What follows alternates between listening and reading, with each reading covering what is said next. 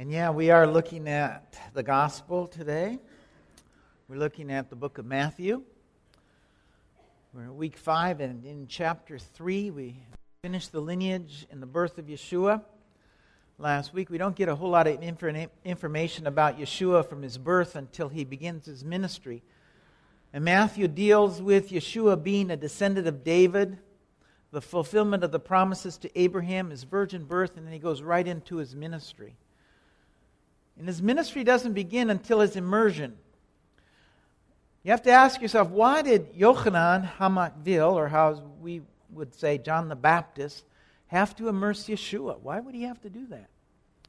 Well, it's one of those things I don't know if I can really answer, but we're going to take a stab at it. But first, we have this brief excursion into the life of John. So let's take a look at this. He's in the Judean wilderness, immersing because the kingdom of heaven is near, he says. And the people are coming to him confessing their sins. In the church we have an immersion that we do after we accept Yeshua. And we think, a lot of people think that immersion was something new to the church. However, immersion is something that was part of the way of life in the first century. It was the way one purified his or herself. If you look into the Mishnah, you'll find that well over 50% of what is written there has to do with purity. Immersion is all about cleansing oneself from impurity, from uncleanness. And there are a multitude of things that can render a person unclean. In ancient Israel, there were contact with a dead person rendered you unclean. It required an immersion, a mikvah. A woman's monthly cycle rendered her unclean, required a mikvah. Not only that, everything she touched was unclean. Those are things that are written in the Torah, in the written word. I want to get across to you that immersion is closely tied up with one's contact with death. Whenever you see death, you're going to find immersion. And you'll also find that most immersions have to do with purifying oneself after coming in contact with death. By way of example, the people in the story of John are confessing their sin and they're being immersed. And the wages of sin are what? Death. A woman would immerse herself after her monthly cycle. And if we look at that, we see that there was a possible life. That bleeding was the result of the death of that possible life. And so while not always so, it's not always so, but it's closely tied up with purifying yourself from death. We need to also understand that contact with something unclean, like a woman during her monthly cycle, or a corpse, rendered you unclean as well. It rendered you unclean, and then an immersion was necessary for you. So there were a lot of immersions. Every time you went up to the temple, if you were going into the inner courts, you had to go through the immersion baths. There were immersions that showed a change of status, as with a proselyte, someone from the nations, coming into Judaism. If a non-Jew wanted to become part of the ethnicity, the Jewish people, he would have to go through an immersion bath. And when he came out of the water, it was said that he was born again. This time, he was a son of Abraham. And so in this, even we see death as well, in the symbolic sense, the death of his former self, and then the rebirth as a son of Abraham. Something else that renders you unclean is sin. Sin renders you impure and requires an immersion. I think with the idea that sin renders you unclean is what God really wants to get across to us. He wants us to understand about immersions and the purity laws. When you touched a dead body, you were unclean. And that death, so to speak, was passed to you. That uncleanness was passed to you. In the same way, think about it, when you touch a sinner, when you have fellowship with those who are involved in unrepentant sin, you also take part in that. You become unclean. It's passed to you. And so John is immersing in the Judean desert, in the River Jordan, and he's also preaching a message. Let's read Matthew chapter 3, verse 1 and 2. In those days, John the Baptist came preaching in the desert of Judea, saying, "Repent, for the kingdom of heaven is near." So first, who is John? Well, he's of the priestly family. So if you have to ask yourself, if he's of the priestly family, why isn't he serving in the temple if he's a priest? Well, it could be he's not happy with the temple and its services. There were a whole community of people that lived in the Judean wilderness, the Essenes, that weren't happy with the temple services. Josephus speaks of them, and we'll read about it. Now, some of the Jews thought that the destruction of Herod's army came from God, and that very justly as a punishment for what he did against John, that was called the Baptist, for Herod slew him, who was a good man, and commanded the Jews to exercise virtue, both as to righteousness towards one another and piety towards God, and so to come to baptism, that for washing with water would be acceptable to him, if they made use of it, not in order to the putting away or the remission of some sins only, but for the purification of the body, supposing still that the soul was thoroughly purified beforehand by righteousness. Now when many others came in crowds about him, for they were greatly moved by hearing his words. So what I want to get across to you is that John is highly respected. We're told that John the Baptist, in chapter 3, his real name would have been Yochanan ben Zechariah.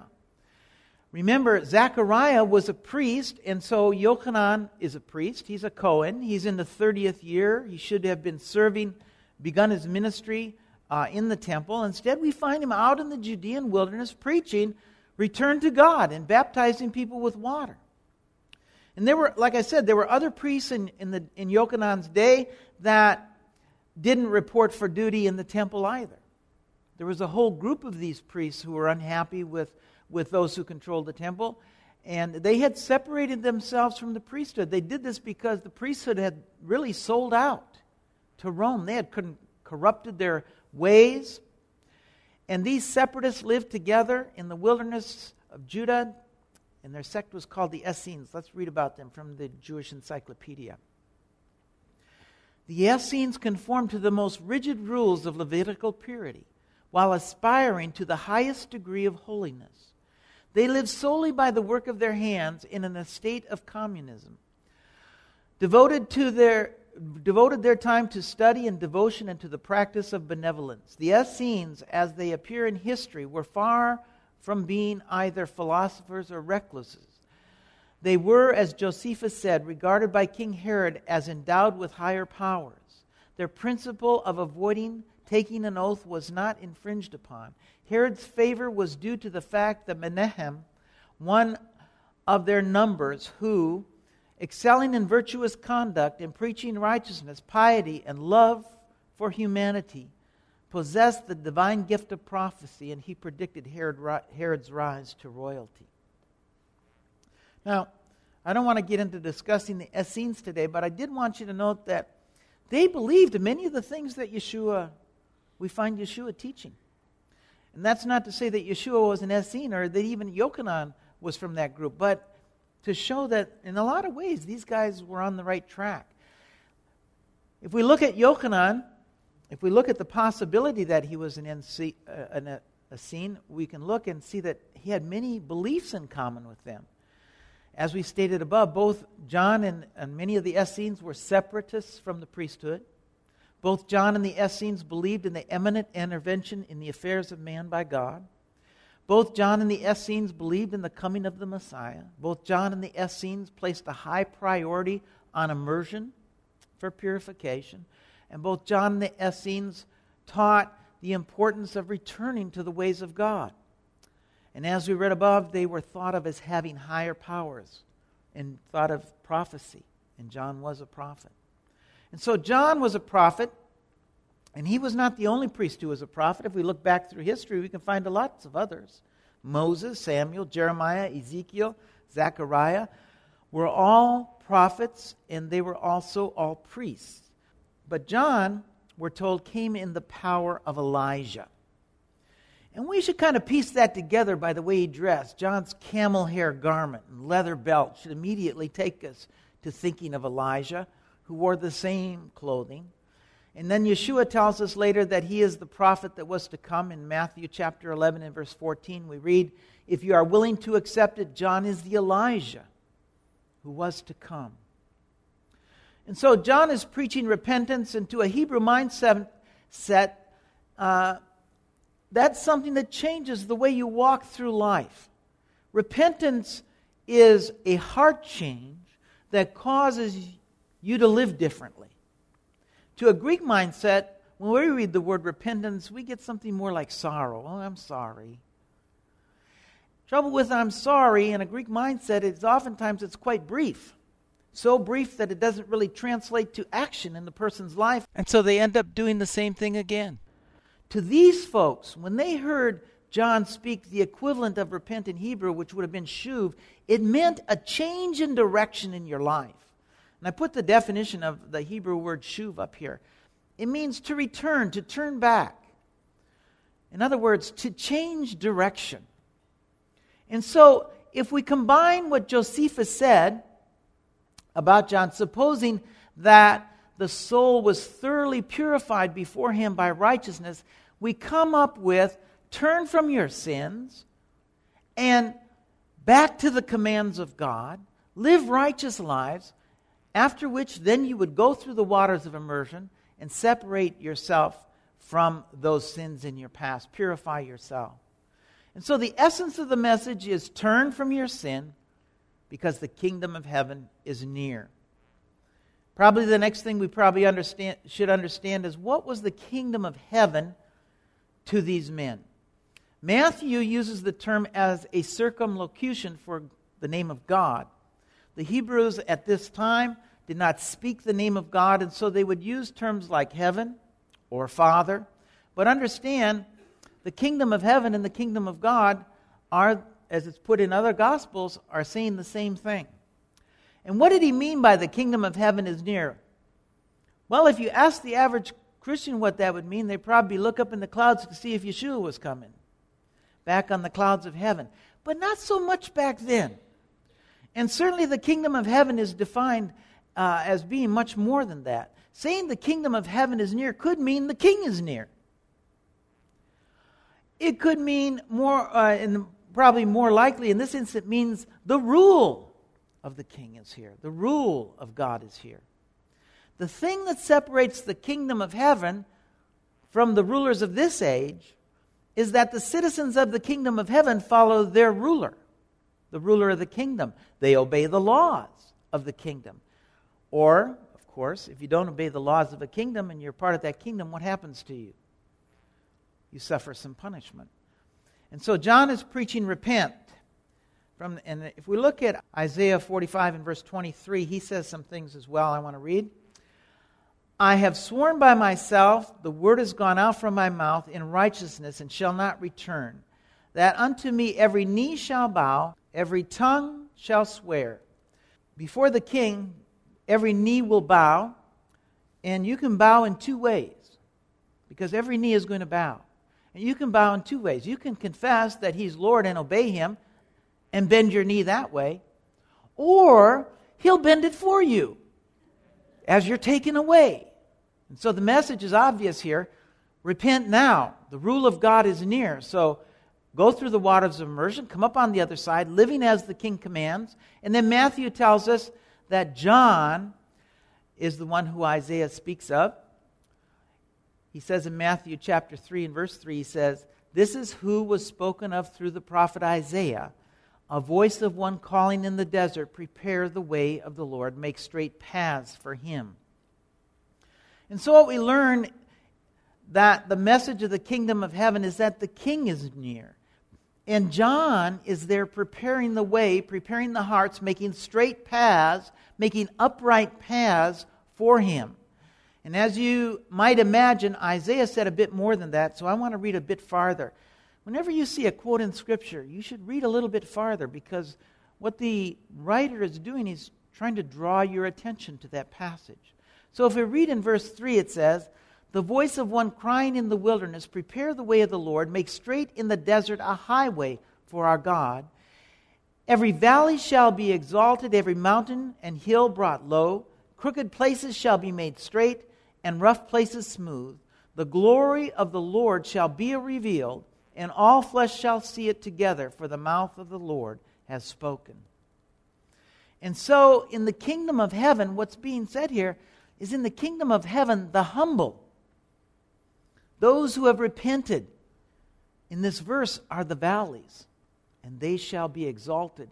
And the mountains are those who have exalted themselves, and they're going to be brought low. And crooked paths or iniquity will be made straight, and rough places smooth. So the essence here is that the glory of God is near, and all flesh will see it and repent and humble yourself before it's too late, and make the path of your life straight. And I want to read next from Isaiah 40. In verse 9 it says, O Zion, you who bring good tidings, get up into the high mountain, O Jerusalem. You who bring good tidings, lift up your voice with strength.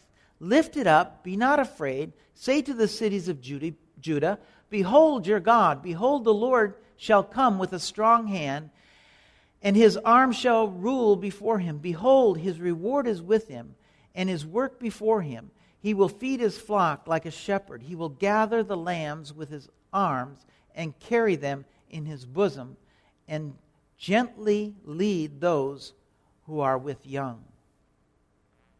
And so the message of John is stop sinning, cleanse yourselves before the kingdom, and the king are here.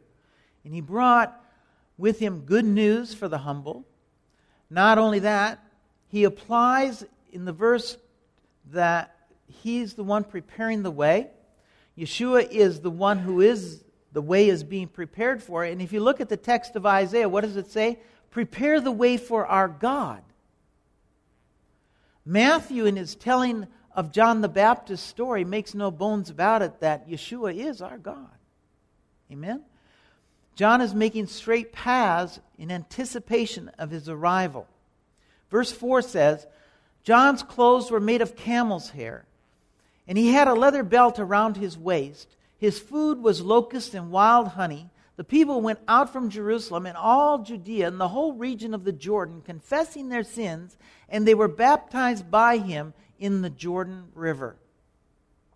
And I want to read from Josephus, because as Josephus pointed out, I don't want to read again, but as Josephus pointed out, John's message was popular, so popular that it would eventually lead to his demise. His message not only grabs the attention of the people, but it also grabs Herod's attention. Verse 7, but when it grabs the attention of the Pharisees as well. But when he saw many of the Pharisees and Sadducees coming to where he was baptizing, he said to them, you brood of vipers, who warned you to flee from the coming wrath? Produce fruit in keeping with repentance. And do not think you can say to yourselves, we have Abraham as our father. I tell you the truth that out of these stones God can raise up children of Abraham. The axe is at the root of the trees, and every tree that does not produce fruit, good fruit, will be cut down and thrown into the fire. Let's look at this another way. The kingdom of heaven was present. You know, the Jewish people of the day thought that Israel was the kingdom of God. And they, being the children of Abraham, the descendants of those who stood at Mount Sinai, they were God's kingdom. And we can see that they thought of themselves this way in the Talmud. Sanhedrin 10:4 says, all Israelites have a share in the world to come. As it is said, your people also are the righteous. They shall inherit the land forever. A branch from my planting, the work of my hands, that I might be glorified. Well, John, what he does here is he challenges that thinking. He says, it's not your lineage that makes you part of the kingdom of heaven, but it's your obedience to God. Therefore, repent. It is the reign of God in your life that makes you part of the kingdom. That's the fruit of the kingdom, that God is reigning in your life. Even though they made statements like, all Israel has a share in the world to come, they also knew that you could be cut off. You could be karet from Israel through sin. He calls these Pharisees who come a brood of vipers. Why would he call them a brood of vipers? Because a viper's poison comes from their mouth, and poison keeps people from life. And notice that he says it's in the road, in their walk, in the way of their walk. Notice as Matthew has done and will continue to do, he alludes again here also to Gentile inclusion into the people of God. He says God can raise up children of Abraham out of these stones. And so he alludes to these prophecies as branches that are about to be cut off, a point that Paul will make in Romans. So he warns them of their destructive path. But then look at who he's speaking to. He's speaking to Pharisees and Sadducees. How can this be? They're Torah-observant Jews. They're considered very pious, the pious of all Israel, separate from the people. And he's telling them, produce fruit in keeping with repentance. They have obviously not come to repent, but they've come to find out, what is he doing out here? Why is he doing what he's doing? If we look at the book of John, he tells us this very thing. He tells us a little bit more. In John 1, chapter 24, it says, "Now those who were sent from the Pharisees, and they asked him, saying, 'Why do you baptize if you're not the Messiah, nor Elijah, nor a prophet?'" And so they come out not because they want to repent. They're not there to repent, but they're to find out what he's doing. Because what he's doing isn't keeping with their understanding.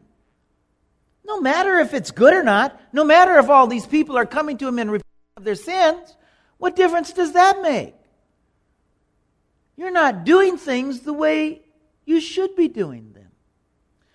John is telling us something here. Matthew actually is telling us something here that will be the focus of Paul's letters to the Galatians, the book of Romans, and that is, we are not to be following traditions of men. We're not to be putting the traditions of men over what's important to God. What's important to God is these people coming and repenting and being immersed. Listen to what he says in Romans chapter 14 and verse 14. "I know and am convinced by the Lord Yeshua that there is nothing unclean of itself. But to him who considers anything to be unclean, to him it is unclean. Yet if your brother is grieved because of your food, you are no longer walking in love. Do not destroy with your food the one for whom Messiah died. Therefore, don't let your good be spoken of as evil. For the kingdom of God is not eating and drinking, but righteousness and peace and joy in the Holy Spirit. For he who serves Messiah in these things is acceptable to God and approved by men." The kingdom of heaven is not a matter of following traditional teachings of men, but it's a matter of living holy and righteous lives in peace and in joy of the Holy Spirit, being led by the Spirit of God. You know, you hear Paul say some things sometimes, and this might be, even this last passage we read, might even sound like he was saying something about the food laws. He was going against Torah. And Paul did have problems with law. There's no doubt about it. Just as Yeshua has problems with law. Just as John has problems here. But what law did Paul have problems with? Was it the law of God? Or was it the laws of men that he had problems with? These men who come are not doing God's will, but they're doing their own will. We could call it the will of the flesh, the will of their flesh. Listen to what Paul says in the book of Romans in regard to the law. He says this in chapter 8, verse 5. It's a good one for you to remember next time someone tells you the law isn't in effect anymore. "For they that are after the flesh do mind the things of the flesh, but they that are after the Spirit, the things of the Spirit. For to be carnally minded is death, but to be spiritually minded is life and peace. Because the carnal mind is enmity against God, for it is not subject to the law of God. Neither indeed can be. So then they that are in the flesh cannot please God. But ye are not in the flesh, but in the Spirit. If so, be that the Spirit of God dwell in you. Now if any man have not the Spirit of Messiah, he has none of his. Listen to this. Paul tells us flat out that the carnal cannot please God, for it's not subject to the law of God. And these men who've come to John not seeking after the things of God, because if they were, they would have marveled at what was going on. They would have praised God that so many were coming to the water to repent of their sin and to be immersed, and were returning to the ways of God. That isn't why they came. They came in their flesh, with their flesh in an uproar, wanting to know, why are you doing this? What I want you to see in these words of Matthew is that the kingdom of heaven is not only present in the form of Yeshua the Messiah, who will soon come onto the scene, but it's also present in the life of John as he prepares the way. John, by example, remember what Josephus says? He was a good man and commanded the Jews to exercise virtue, both as to righteousness towards one another and piety towards God, and so to come to baptism. You see, as Josephus said, he brought people closer to the kingdom through his example. For John, the kingdom was a matter of treating his fellows righteously, turning back to God's law. It was fruit in keeping with repentance. In other words, walking out the commands of God. And the word that's used for righteousness here is tzedakah. And it goes hand in hand with charity, with holiness toward God. It's not a matter of how we prepare our food, but a matter of how we prepare our hearts. It's not a matter of washing hands, but it's a matter of clean hearts before man and before God. John is doing and accomplishing the will of God in the world, and so the kingdom of heaven is present in his life.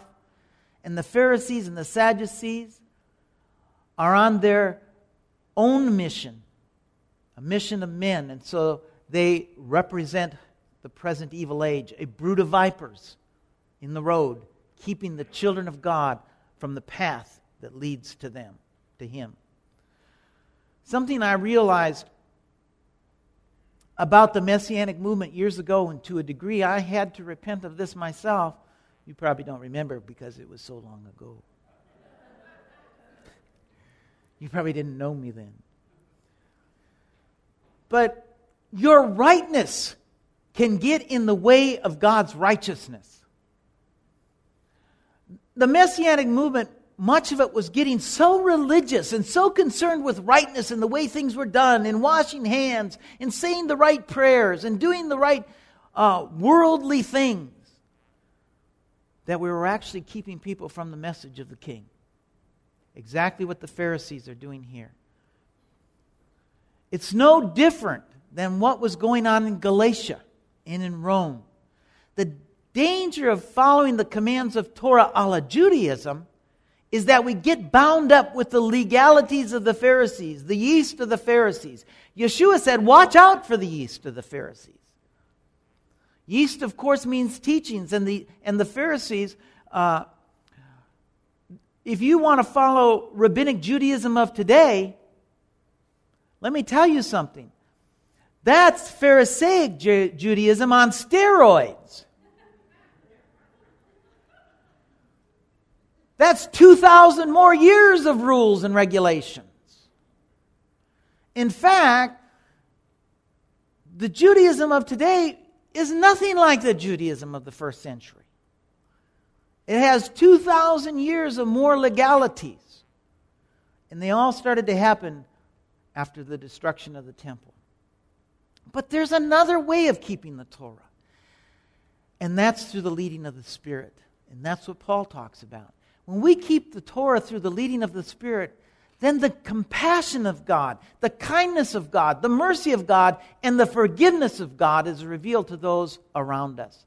And we become like our Messiah, living out God's Torah for all to see by the leading of the Spirit. The problem for most is that before we come to that understanding, we probably alienated most of the people in our lives. Amen? And so we have a lot of repenting to do. We need to go to the waters of immersion. So what I'm saying is today is that while we want to follow Torah, we don't want to be a viper in the road. We want the fruit, let the fruit of your mouth and your Torah observance keep people coming to the kingdom, not keep people from the kingdom. Amen? Let's bring the worship team up.